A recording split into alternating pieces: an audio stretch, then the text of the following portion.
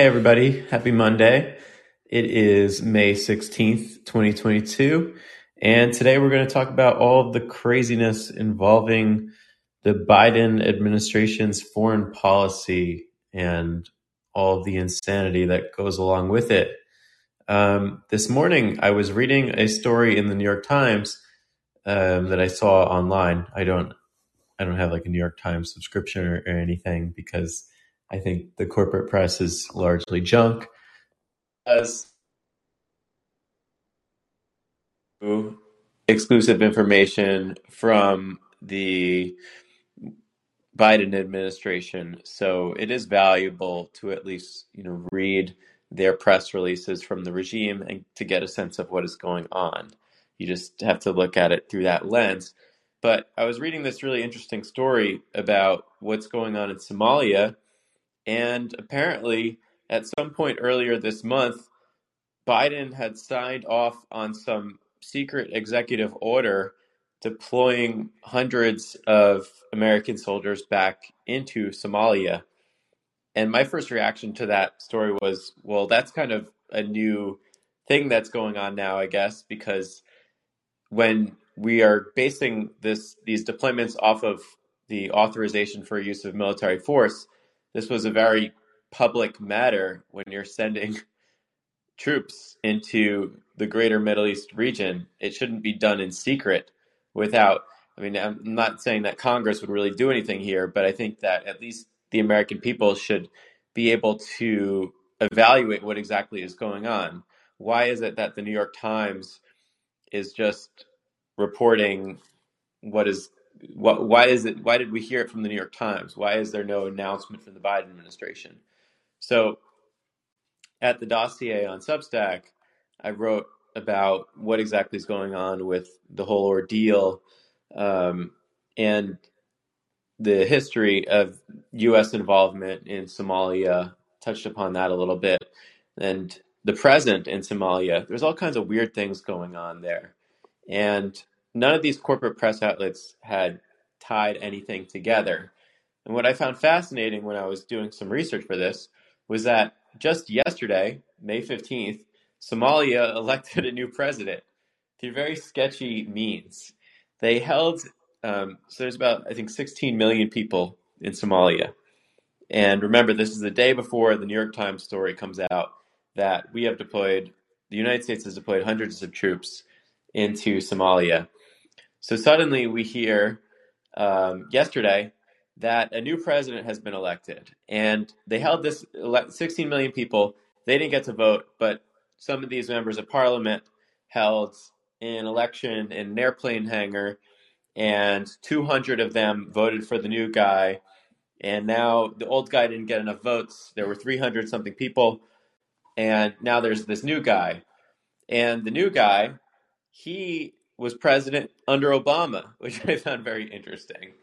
And I looked back at, it's very interesting how you have this global political movements and who decides to support what side.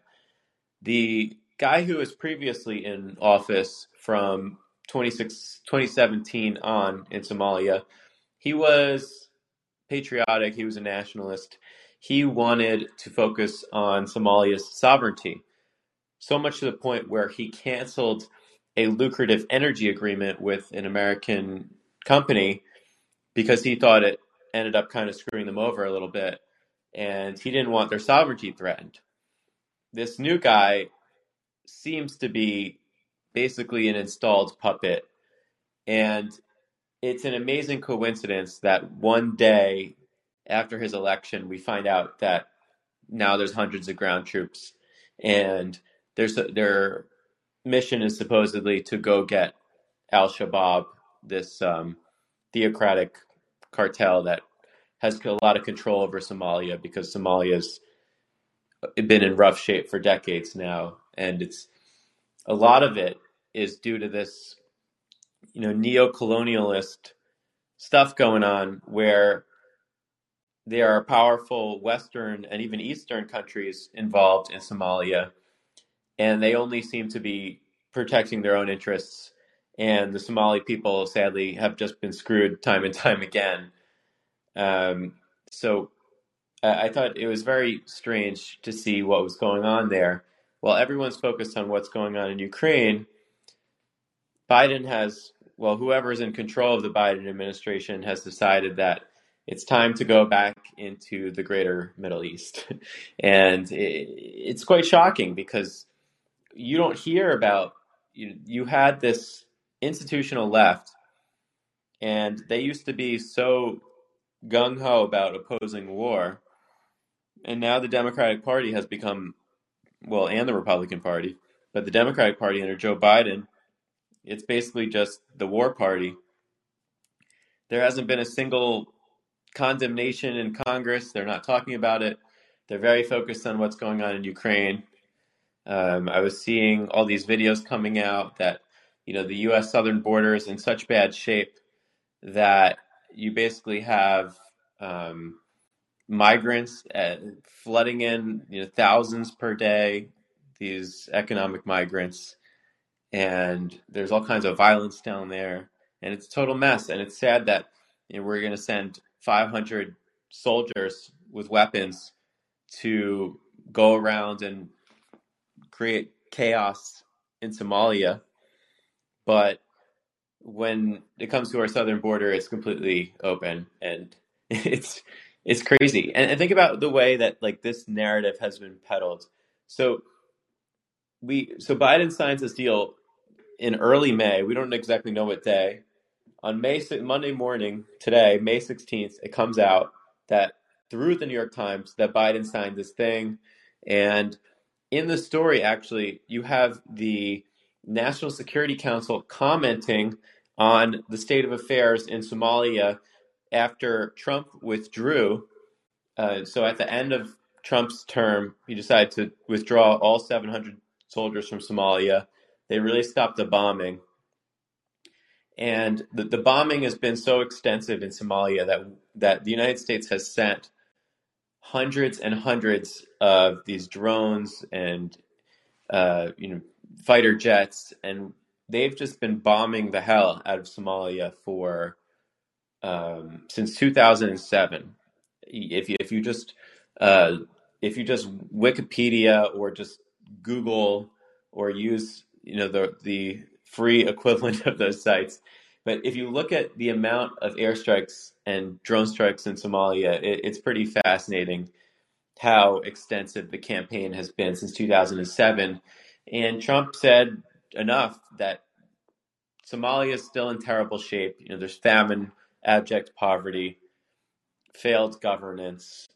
The idea that the United States is like making things better there, there's no way you can make that argument that any type of meddling in Somali affairs is helpful whatsoever. And I think that was one of the reasons why Donald Trump, when he was, he has a non-interventionist stance by default. So I think the way he saw it was nothing's getting done there, and we're out of here. So it's only been several months when you hear rumblings about Biden coming back into Syria and going into Iraq and bombing and everything. And, people sometimes, one of the shortcomings of the Trump legacy was that he couldn't get out of some of these places in time. Like he didn't get out of Afghanistan in time, but he did completely get out of Somalia. So the fact that Biden is now completely reversing that, sending troops into a country, and while they may or may not have the consent of the supposed government there, it doesn't seem that the Somali people are very excited about more U.S. presence, more U.S. bombings. This is it's one small subcategory of a foreign policy that has been a catastrophic failure to an infinite degree. And it's just, Somalia is the perfect encapsulation of our failure overseas. When you talk about like why are we there in the first place? What are we doing in Somalia? Is there a threat to the like you have to really think about this like, look at the 30,000-foot picture about Somalia. Again, abject poverty, but resource rich. So the issue is that there's some kind of dysfunction there because not far away you have the Gulf states where GDP is very high, similar natural resources. They figured a way to thrive. Somalia has a really bad security problem, really bad governance problem, really bad food problem. They've been subject to problems with these loan sharks and the IMF and World Bank that set them back. So it's just many tragedies. And the West is basically not being helpful at all. And then there's this whole, like, what is the justification to be in Somalia in the first place? And there's the Islamist militant group, Al-Shabaab, which people say are linked to Al-Qaeda. And that's kind of a stretch. But under the authorization for use of military force against Al-Qaeda after 9/11,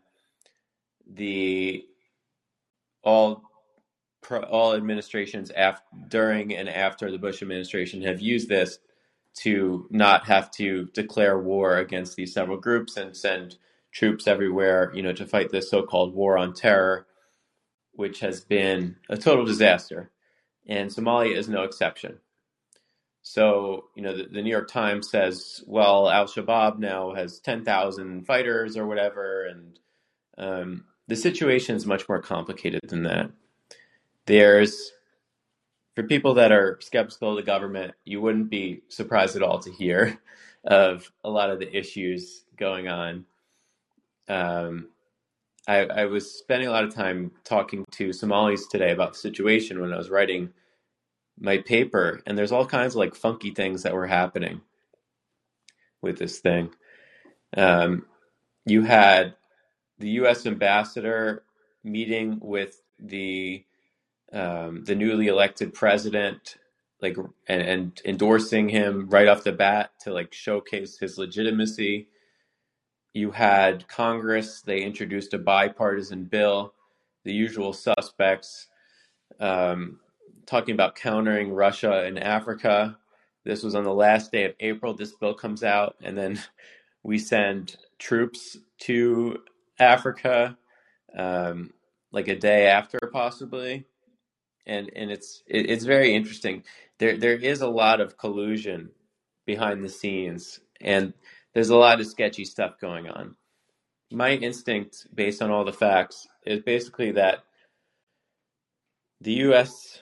regime under Biden, controlled by a variety of leftist, idealist, globalist actors, they didn't like the fact that Somalia was pushing back. The government at the time, again, was nationalistic and were not fans of foreign intervention, probably didn't like the bombings. And I think the U.S. basically came in and overthrew the government and installed a puppet regime that is subservient to the Biden administration's demands. Somalia is very strategically important territory, and I think it was just one of those power projection things. They didn't want Russia to be there. They didn't want China to be there. So, unfortunately, Somalia kind of got screwed in this situation.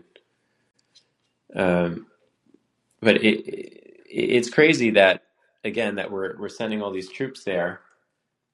I mean, if you just look at the stories that are coming out today, again, if you look at the AAA gas prices, highest recorded regular price of gas 448 average. Diesel set a record yesterday, 556 average in America. You have these baby formula issues that have not been resolved. The FDA is apparently trying to like bail out Abbott Labs to do something about these factories that are making formula. There's all kinds of domestic issues. It's not like the country is short on things going on in this country. And that's why it was so shocking to see this engagement in Somalia. And in my view, it's nothing that they're really saying has anything to do with their true intentions in the country. And it's as simple as when I was talking about the Ukraine bill, you had this $40 billion monstrosity, and that was only part of the money that's been going to Ukraine so far.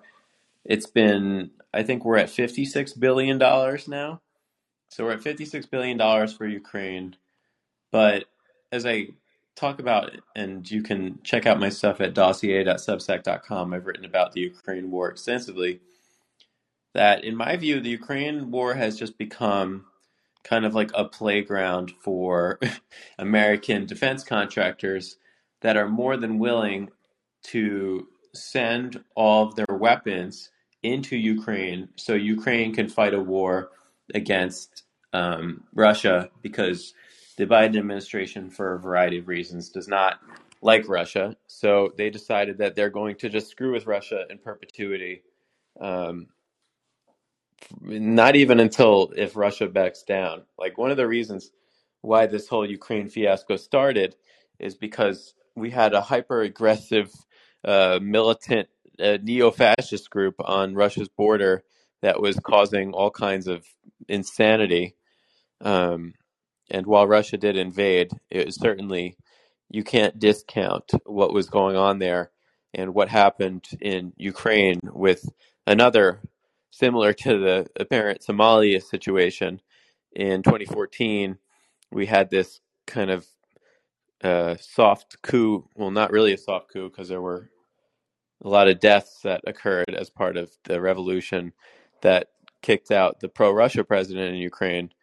But it seems that it's a very similar situation that we're seeing in Somalia, that it seems that the military and defense industry wants to turn, they used to have, prior to Trump, they had all of these countries that were acted as basically their playgrounds, and a place where they could dump their weapons.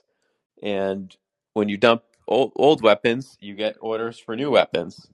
And noticeably, remember all of those photos and videos that we saw when the U.S. departed from Afghanistan, and how the Taliban had like $80 billion worth of brand new weapons, never used, brand new vehicles, brand new armor, brand new helicopters, brand new jets.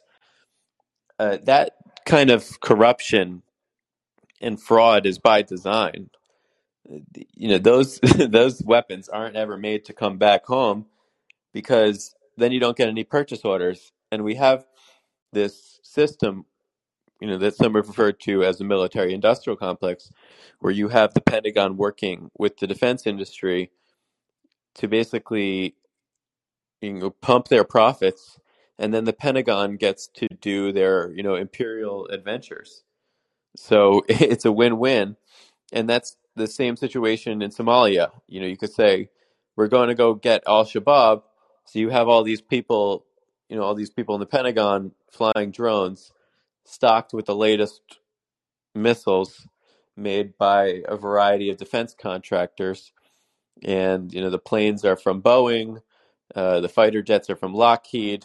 The missile systems are from Raytheon. They're all getting that skin in the game.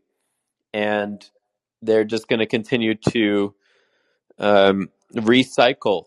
And this has been the story of America's foreign policy in the 21st century. A lot of people think about this whole war on terror thing rightfully as a war that could never be won, but from the perspective of our defense industry, it creates a situation where you have endless targets, and that is great for business, sadly. Um, so yeah, you have total mess in Somalia, and I really feel bad for them because I've had so many people reaching out to me, and like I don't know what to tell these people. Uh, but clearly, it's not a coincidence that there was an election. There was a so-called election yesterday. A new president comes in, and today all of a sudden we have a true presence on the ground in Somalia again. Um, and Al Shabaab is again a threat. But how exactly is Al Shabaab going to reach America? What are they going to get um, access to a nuclear bomb? Are they going to get on? Are they going to build their own airplanes? Al Shabaab seems very focused on Africa, and they do not have the capacity. I mean, it's similar to the non-interventionist argument. Is it's just the idea that this is like a homeland security threat is preposterous. It's exactly why we had to get out of the rest of the Middle East and get out of Afghanistan because it's just you're just jumping. I do hope that our troops stay safe there, but they're being put in a dangerous situation. And these populations, while they may be officially welcomed in, similar to Iraq and Afghanistan, we installed puppets who would then welcome them in into the country. But the people who live there don't want you there. Um, remember, like when that guy in Iraq in that famous press conference threw a shoe at Bush, and all the news media was like shocked and surprised. Like I thought, this. I thought that the Iraqis wanted us here. How dare they?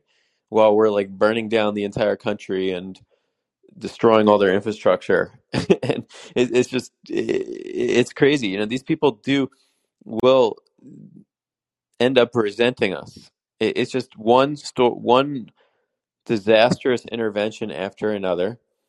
And I think what this shows me is that I'm not. What confuses me is why they decided to withdraw from Afghanistan. Maybe they felt that just politically it couldn't stand anymore.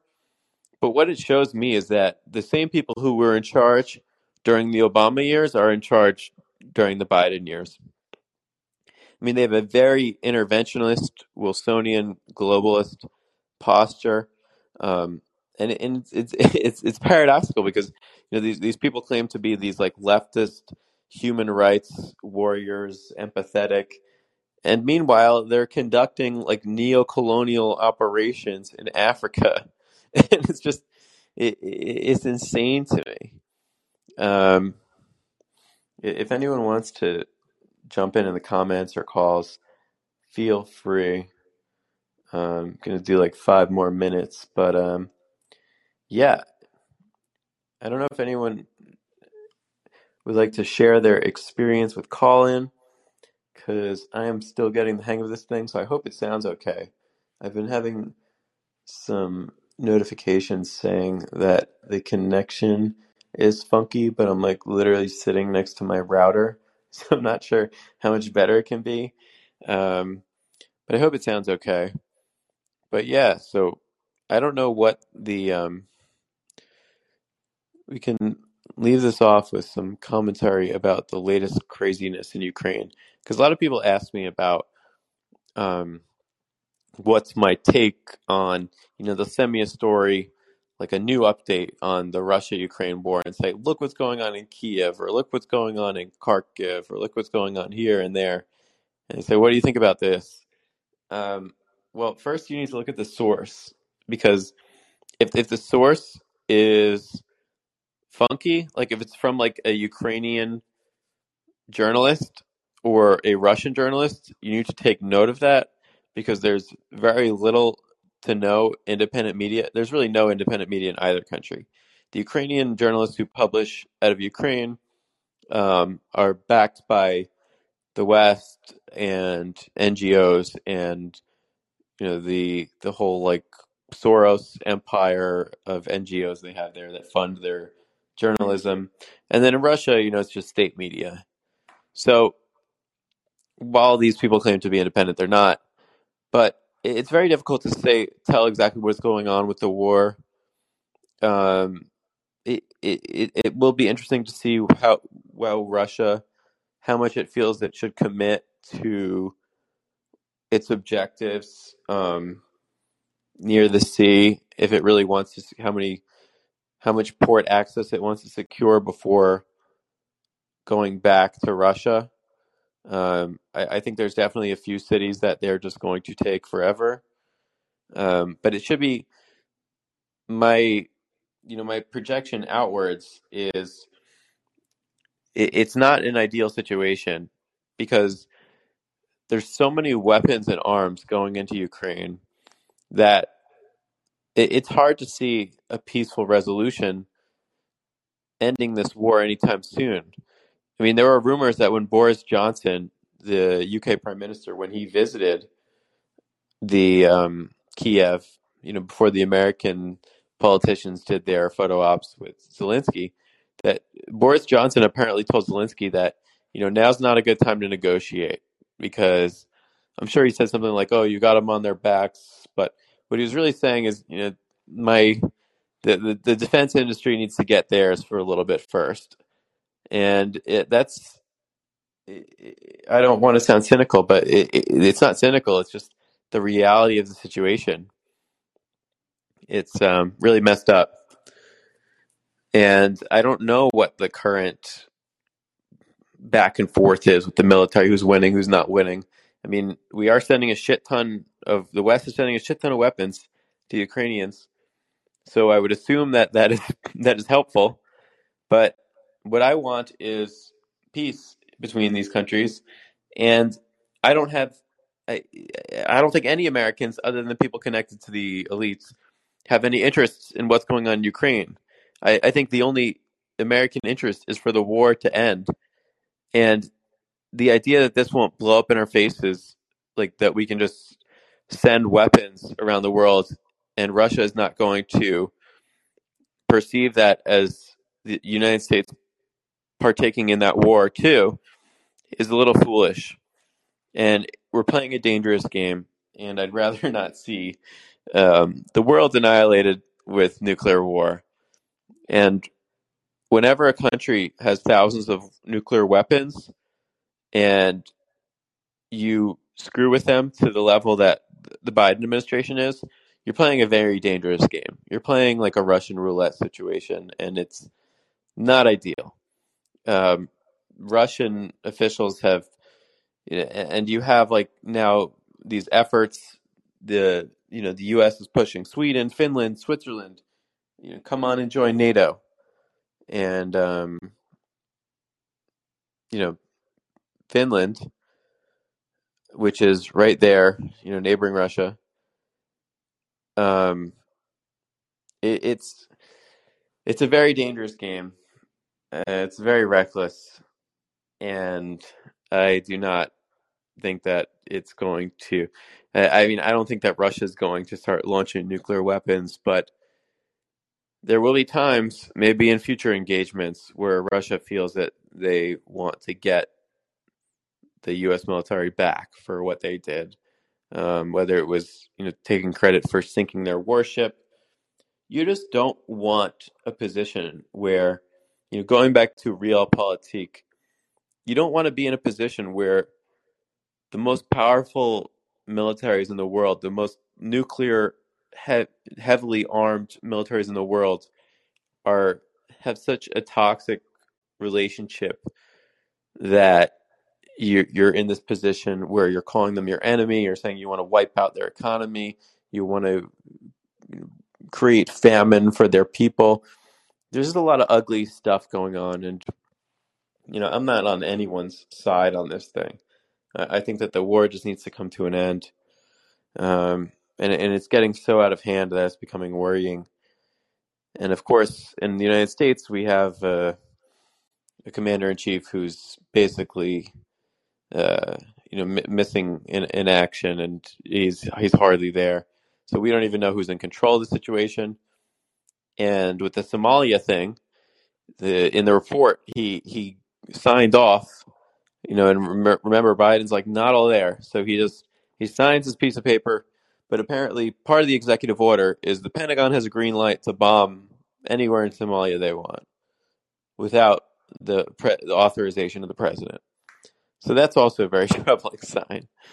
Um, but the good news is that the Biden administration's approval is absolutely in the tank, um, declining rapidly. It'll probably be like single digits by next year, and hopefully we can get him out of there through the election box, and because it's just America's in disastrous shape, and the foreign policy is becoming very troubling, and you can see that the military industrial cartel that they had they had 4 years of lower profits and worse business, really because of Donald Trump, not because of the Republicans in Congress. It's really because of Donald Trump.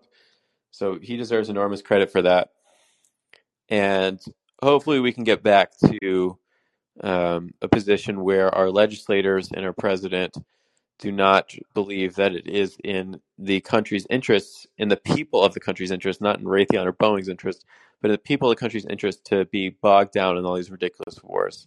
The lesson of the 21st century foreign policy making is they don't want us there. We shouldn't be there. There is no threat from there. And we need to get out of the whole business of doing the adventurism, the imperialism, the globalism, all those failed, disastrous projects that have, totally debased the currency, made life both abroad and here worse. We just need to get out of that business altogether. And I think Somalia was the perfect example of that situation. So I'll leave it at that. Thanks again for your time, and I'll probably do another podcast tomorrow or Wednesday, definitely Friday at noon as well. All right, thanks, guys.